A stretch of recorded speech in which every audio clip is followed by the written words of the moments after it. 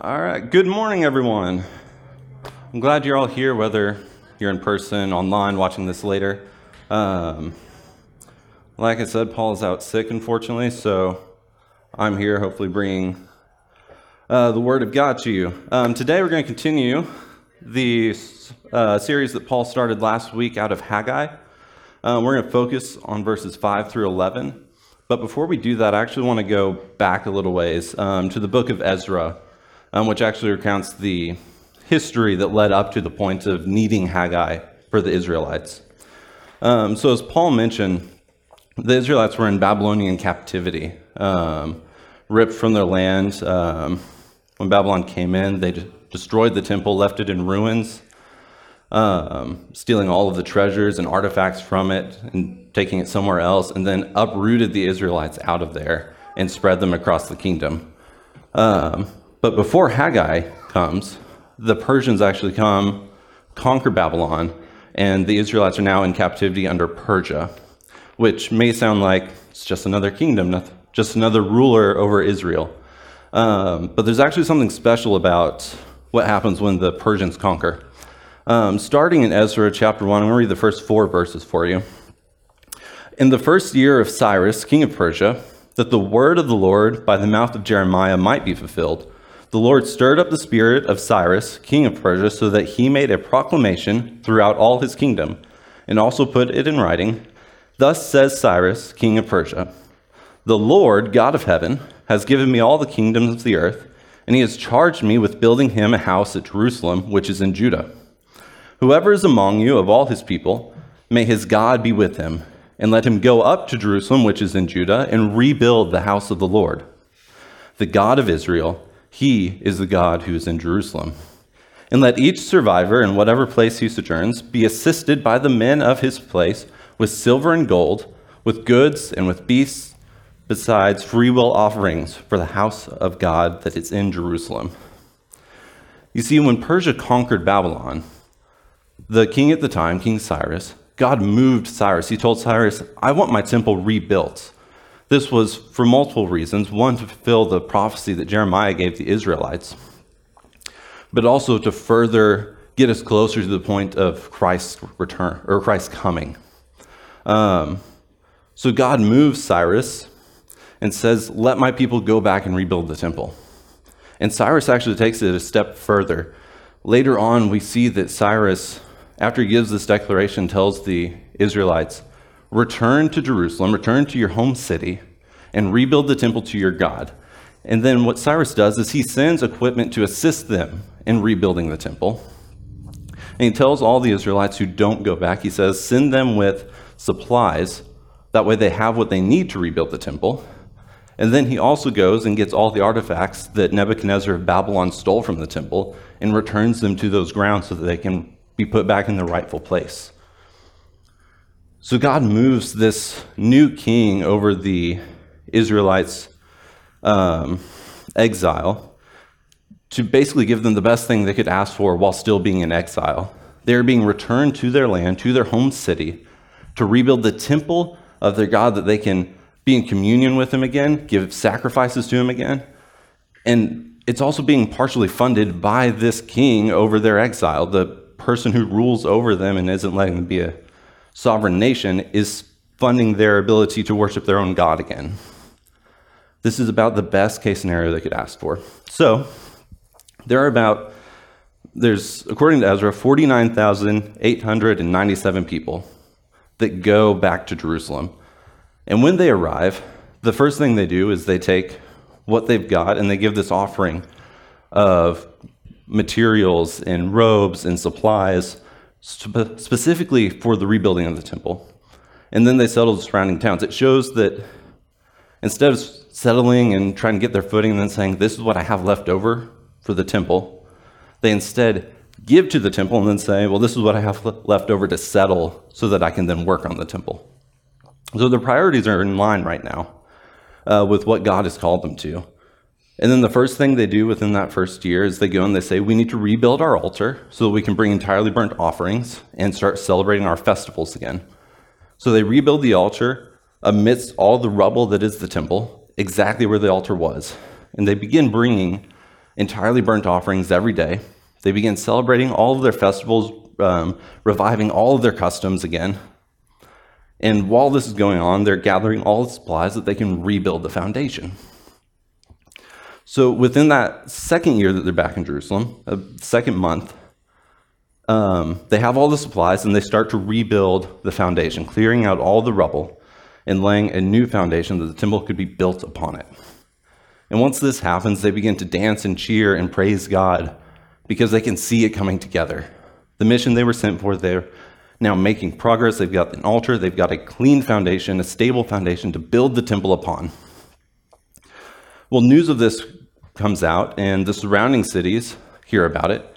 In these cities, we see in 2 Kings that the Israelites had sent missionaries, basically, to them to have them worship their God, trying to convert them. And the surrounding cities do worship the God of Israel, but they continue to worship their other gods as well. So they hear the temple's being built, and they come to the Israelites and say, "We also worship this God, let us help you." And the Israelites, being wise and knowing that these other people don't truly worship God in the way that God calls himself to be worshiped, say, "No, this is our calling by God. We are going to rebuild this temple, and we are going to worship just our God." And this aggravates the cities surrounding them, and they begin to try and persuade them not to rebuild. They try to just be a kind of thorn in their side. And this goes on until Cyrus is no longer king of Persia, and a new king comes in. I can't pronounce his name, so I'm not going to try. But once this new king is there, the surrounding cities write a letter to him and vilify Jerusalem, making false claims that once the temple's rebuilt and the walls are rebuilt, they're just going to rebel and cause all sorts of issues for the region they're in. So this new king receives a letter and says, "We can't have that," and sends a letter back saying, "Do whatever you need to make sure they don't rebuild the temple." So these surrounding cities get together and through a show of force, militaristic force, go to the Israelites and say, "You're not going to rebuild this temple." And the Israelites see this show of force and immediately back off and say, "Okay, we won't." And for 15 years, they don't. They don't try to rebuild the temple. They don't try to appease to the king and overturn that edict he gave out. They don't try to, in the cover of night, gather supplies and make little progress by little progress. They don't try to fight back against them and say, "No, this is our mission from God." For 15 years, they say, "Well, there was a roadblock, so I guess we're done." And that's when God sends Haggai to them. I'm going to start in Haggai. I'm going to backtrack a couple verses and cover a little bit of what Paul did last week. Haggai chapter 1, I'm going to read verses 3 through 11. "Then the word of the Lord came by the hand of Haggai the prophet. Is it a time for you yourselves to dwell in your paneled houses while this house lies in ruins? Now, therefore, thus says the Lord of hosts, consider your ways. You have sown much and harvested little. You eat, but you never have enough. You drink, but you never have your fill. You clothe yourself, but no one is warm. And he who earns a wage does so to put them in a bag with holes. Thus says the Lord of hosts, consider your ways. Go up to the hills and bring wood and build the house, that I may take pleasure in it, and that I may be glorified, says the Lord. You looked for much, and behold, it came to little. And when you brought it home, I blew it away. Why? Declares the Lord of hosts. Because of my house that lies in ruins, while each of you busies himself with his own home. Therefore, the heavens above you have withheld the dew, and the earth has withheld its produce. And I have called for a drought on the land, in the hills, on the grain, the new wine, the oil, on what the ground brings forth, on man and beast, and on all their labors. This is the main prophecy, the main drive that God leads Haggai to give to the Israelites. In verses 3 and 4, God calls them out. See, the paneled houses that they're living in, these are made out of wood, likely wooden walls, wooden roofs, and likely cedar wood, which was a luxurious resource for that area. So these Israelites, over 15 plus years, Instead of rebuilding the temple of God, the mission that they were sent to Jerusalem to fulfill, they have instead built their own wealth and built themselves these luxurious houses when the temple was supposed to be the most luxurious place in Jerusalem. And God goes on in verses 5 and 6, and he calls out their way of living. He calls out exactly what they are doing. Verse 5, now therefore, thus says the Lord, consider your ways. He's telling them, reflect on your ways. You have sown much and harvested little. You eat, but you never have enough. You drink, and you never have your fill. You clothe yourselves, but no one is warm, and he who earns does so to put them in a bag with holes. He's telling the Israelites they are seeking after food, wine, drink, clothing, the most luxurious things they can find, and money. They're doing all of these things. They're trying to find a purpose of fulfillment in life because they're not doing the purpose that God sent them to Jerusalem to do, the mission that they had. Instead, they are seeking the things of the world. And God is telling them directly, none of these things are ever going to fulfill you. None of these things are going to give you purpose. You can have all the food of the earth, but you will never have enough to be full. You can have the greatest drinks, the greatest wine, but you will never not be thirsty. You can have the most luxurious clothing, and you will still be cold. And you can work thinking you will eventually have enough money to feel like you made it, but it will never be enough. There will always be that hole. There will always be that desire to have a purpose, to have fulfillment, and none of these things will ever fill it. And then God goes on in verse 7, thus says the Lord of hosts, consider your ways. And he reiterates the mission to them. Go up to the hills and bring wood and build the house, that I may take pleasure in it, and that I may be glorified, says the Lord. Again, he's reiterating the mission. He has called out their way of life that they are living right now, that they've been living for 15 years, not even attempting to do the mission they have been sent to. So God reiterates. He says, go to the hills, get wood, bring it back, and build the temple. This is why you were sent. This is necessary. I had Jeremiah prophesy that this would be rebuilt. I need this built so that I can send Christ. Because if Jerusalem is not there, if the temple is not there, then the Israelites are not established for the Messiah to return and show that God is no longer in the temple, but he is with us. See, when Christ died and was resurrected, the curtain that separates God from us in the temple tore in two. That's something that cannot happen without a temple. And that's something that's incredibly symbolic in that God is no longer just in the temple behind this curtain that we can't experience him, but instead Christ is sending the Spirit to us, that each of us are the temples of God.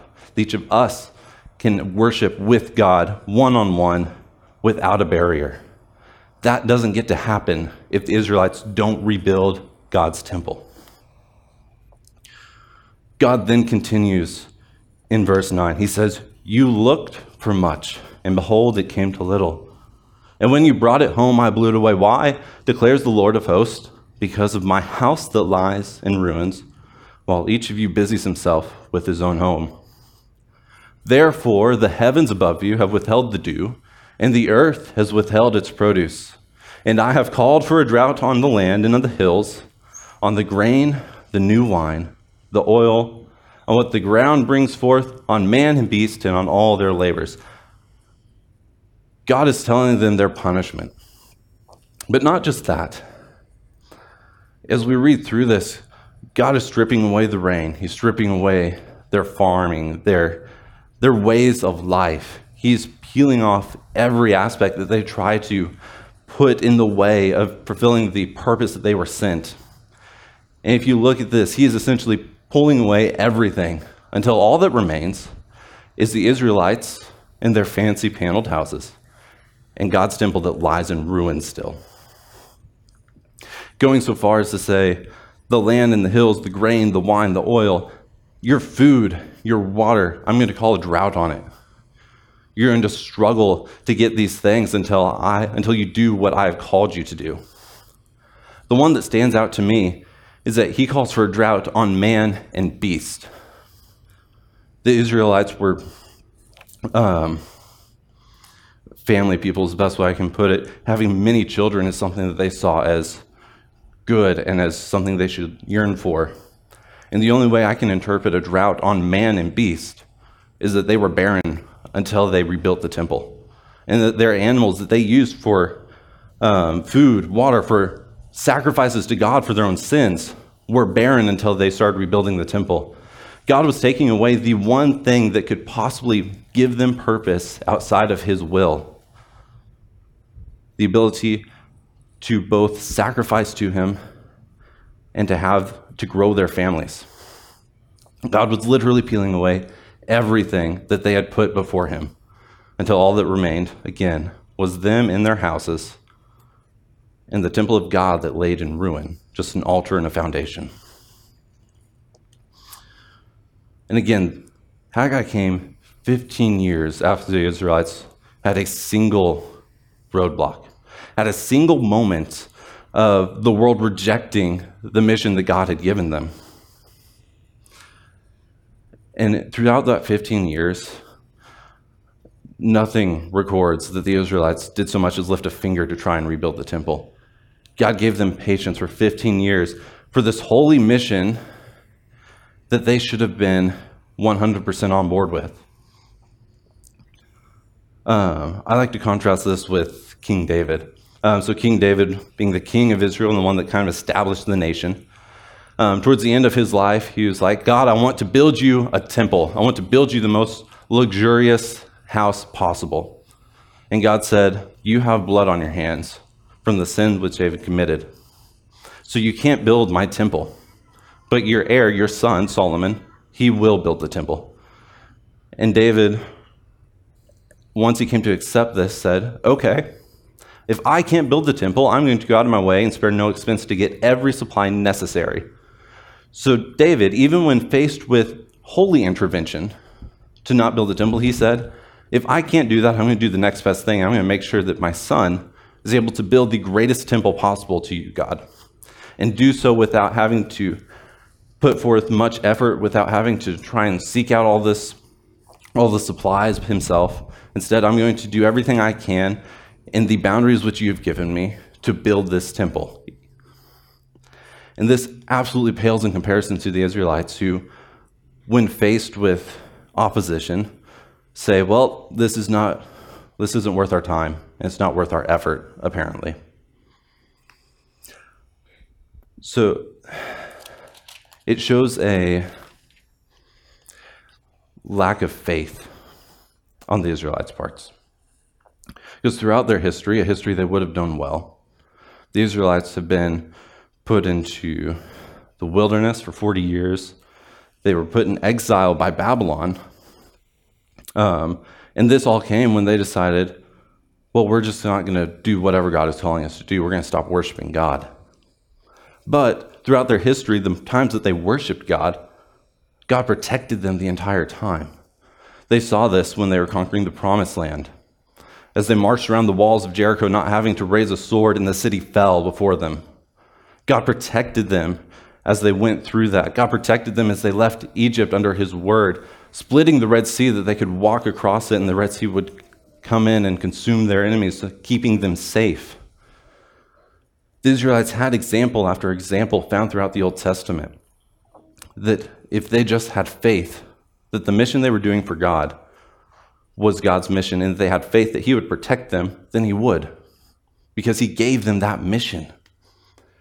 And yet these Israelites backed down immediately. This is summarized really well by Christ over in Matthew chapter 6. Verse 33, it says, but seek first the kingdom of God and his righteousness, and all these things will be added to you. Christ just got done talking about how the sparrows and birds of the sky, they don't worry about what they eat, but yet God still feeds them. And are we as people not more important than the birds of the sky? And then he says, and look at the flowers of the field. They're beautiful, but they don't worry about what they're going to wear. They don't worry about how they're clothed. But yet God makes them beautiful, even though tomorrow they're going to be thrown in the fire. And are you not more worthy and important than a flower in the field? So if God provides for the birds in the sky and the flowers of the field in such a way, how much more will he provide for you? At which point Christ says, but seek first the kingdom of God and his righteousness, and all these things will be added unto you. All these same things that God through Haggai is telling the Israelites, I'm taking away until you fulfill the mission I sent for you. God is telling them, I will provide all of these things, everything you need in life, if only you would focus on my calling for you, on building that temple. Which leads us to, what is the church, right? The church has one mission given by Christ, easily summarized at the end of Matthew, where he says, go unto the ends of the earth, making disciples of every nation and baptizing them in the name of the Father, Son, and Holy Spirit. That's the mission of the church, the big C church, right? But that mission takes every possible role underneath it. It takes the mission of Crosspoint itself. It takes the mission of the God's calling on my life. It takes the mission that God has put a calling on each and every one of our lives. You see, when God gave the calling to rebuild the temple in Jerusalem, it was not just to the architects that were going to lay out blueprints and say, this is how we put the temple back together. It was not just to the carpenters who were going to do all the woodworking. It was not just to the masonry workers working with the stone. No, it was to all of Israel, God's chosen people at that time, to go and rebuild the temple. And it didn't matter if you were in one of those high positions or if you were somebody who went and picked up rubble from the foundation and carried it off so that the others could come in and lay the new foundation. It didn't matter if they were the ones preparing food and feeding those working so that they could keep going and not have to worry about it. It didn't matter if they were the ones that were watching the children too young to help. Every single one of these roles was important, and every single one of these roles was necessary for the temple to be rebuilt. And God called each and every one of them to go and rebuild the temple and to fulfill their part in it. So that brings us to the church. Our big mission is to go to the ends of the earth and make disciples. That includes those who are called to be missionaries, to give up everything in their life, move halfway across the world, and just preach the gospel to those that have never heard it before. That includes those people. It includes people like Paul who are called to pastor churches. It includes people that are called to preach, called to evangelize. It includes all those people, but it also includes those of us. It includes those who are called to share Christ's love with the convenience store worker that they see every day. It includes those of us who are called to go when they see somebody crying, a stranger, and just sit with them and talk with them and be Christ to them. It includes everyone, every mission, no matter how small, no matter how big. It is all for the single purpose of making disciples of every nation, fulfilling the role that Christ has given us. So I want to pose a question to us, one to think about, one to contemplate on. As God said, consider your ways. What calling has God placed on us as Crosspoint, as families, as individuals? What calling has God given us that we have taken and ignored, that we have taken and run from, that we have taken and said, I will get to that when I have time, or that we started going down and faced the slightest opposition from the world is bound to reject us. And we said, well, I can't do that. What calling has God placed on your life that you have rejected and you're running from?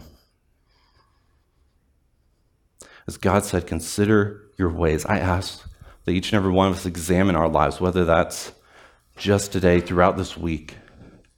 Sit down, pray, find that which God has called your life for. It doesn't matter how big, it doesn't matter how small. What God has called you to do is for a purpose, and that purpose is the mission of the church, to save and change lives, to go beyond ourselves and to share Christ with the world. If the band wants to come up, I want all of us to just think about that too. Pray about that.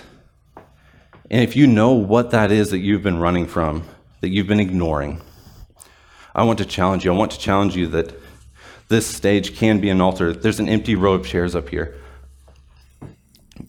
I challenge you to come forward, and whether you pray alone or you come to me and pray, or I'm going to have Allie stand over there. If you want to go and pray with her to where you're not coming up here, I challenge you, if you know what you're running from, that you get up out of your seat and you step out in faith and you come and you surrender it unto God. And you make amends for running from it, and you commit yourself to fulfilling that purpose which he has given you. Again, it doesn't matter how big, it doesn't matter how small, because every purpose is for the furthering of the kingdom. Every purpose is for the changing of lives, for sharing the love of Christ. And for every believer, we know just how important that love is. We know how life-changing it is to go to the Creator and be able to know where we're supposed to go, know what we're supposed to do, never have a moment of being truly alone, because God will always be with us unto the ends of the earth, Christ said. So I challenge you this morning, consider your ways. What is it that you're running from that you need to come to God for? Pray with me. Lord, I come before you this morning. I thank you. God, I thank you that you don't play favorites. I thank you that you don't just call those to go and halfway across the world and evangelize to those who have never heard the gospel. God, I'm thankful that you call each and every one of us to an important role within your church, and that you value each and every one of us as your chosen sons and daughters, as brothers and sisters and co-heirs with Christ, Lord. I thank you for that. And God, as I've challenged this church, challenged everyone listening to consider their ways, Lord, I pray that you would reflect that on me as well, that should I also be running from something, that you will reveal it to me, that I wouldn't run anymore. And God, I pray that same thing for each and every person here, that you would convict them of whatever it is that they could be running from, and just help them to see and know and have a clarity in their life. And Lord, be able to be fully in tune with you, seeking first your kingdom, your righteousness, Father, and just relying on you to give them everything else and take care of every other need. Lord, I pray for this church, and I just ask that you move in it. God, that you reveal yourself in it, and that you give purpose to everyone here and help them to see their purpose. Father, all we want to be is the hands and feet of Jesus. Lord, help us to do that. It's in the name of Christ, the one that has all power, glory, and honor from this point till the end of the days, Lord. It's in that name that I pray. I'm going to be up here with my mic off if you want somebody to pray with. Again, I ask that you reflect on what God's calling in your life has been. If you want to stand and worship with us, stand and pray with us, I ask that you do so now.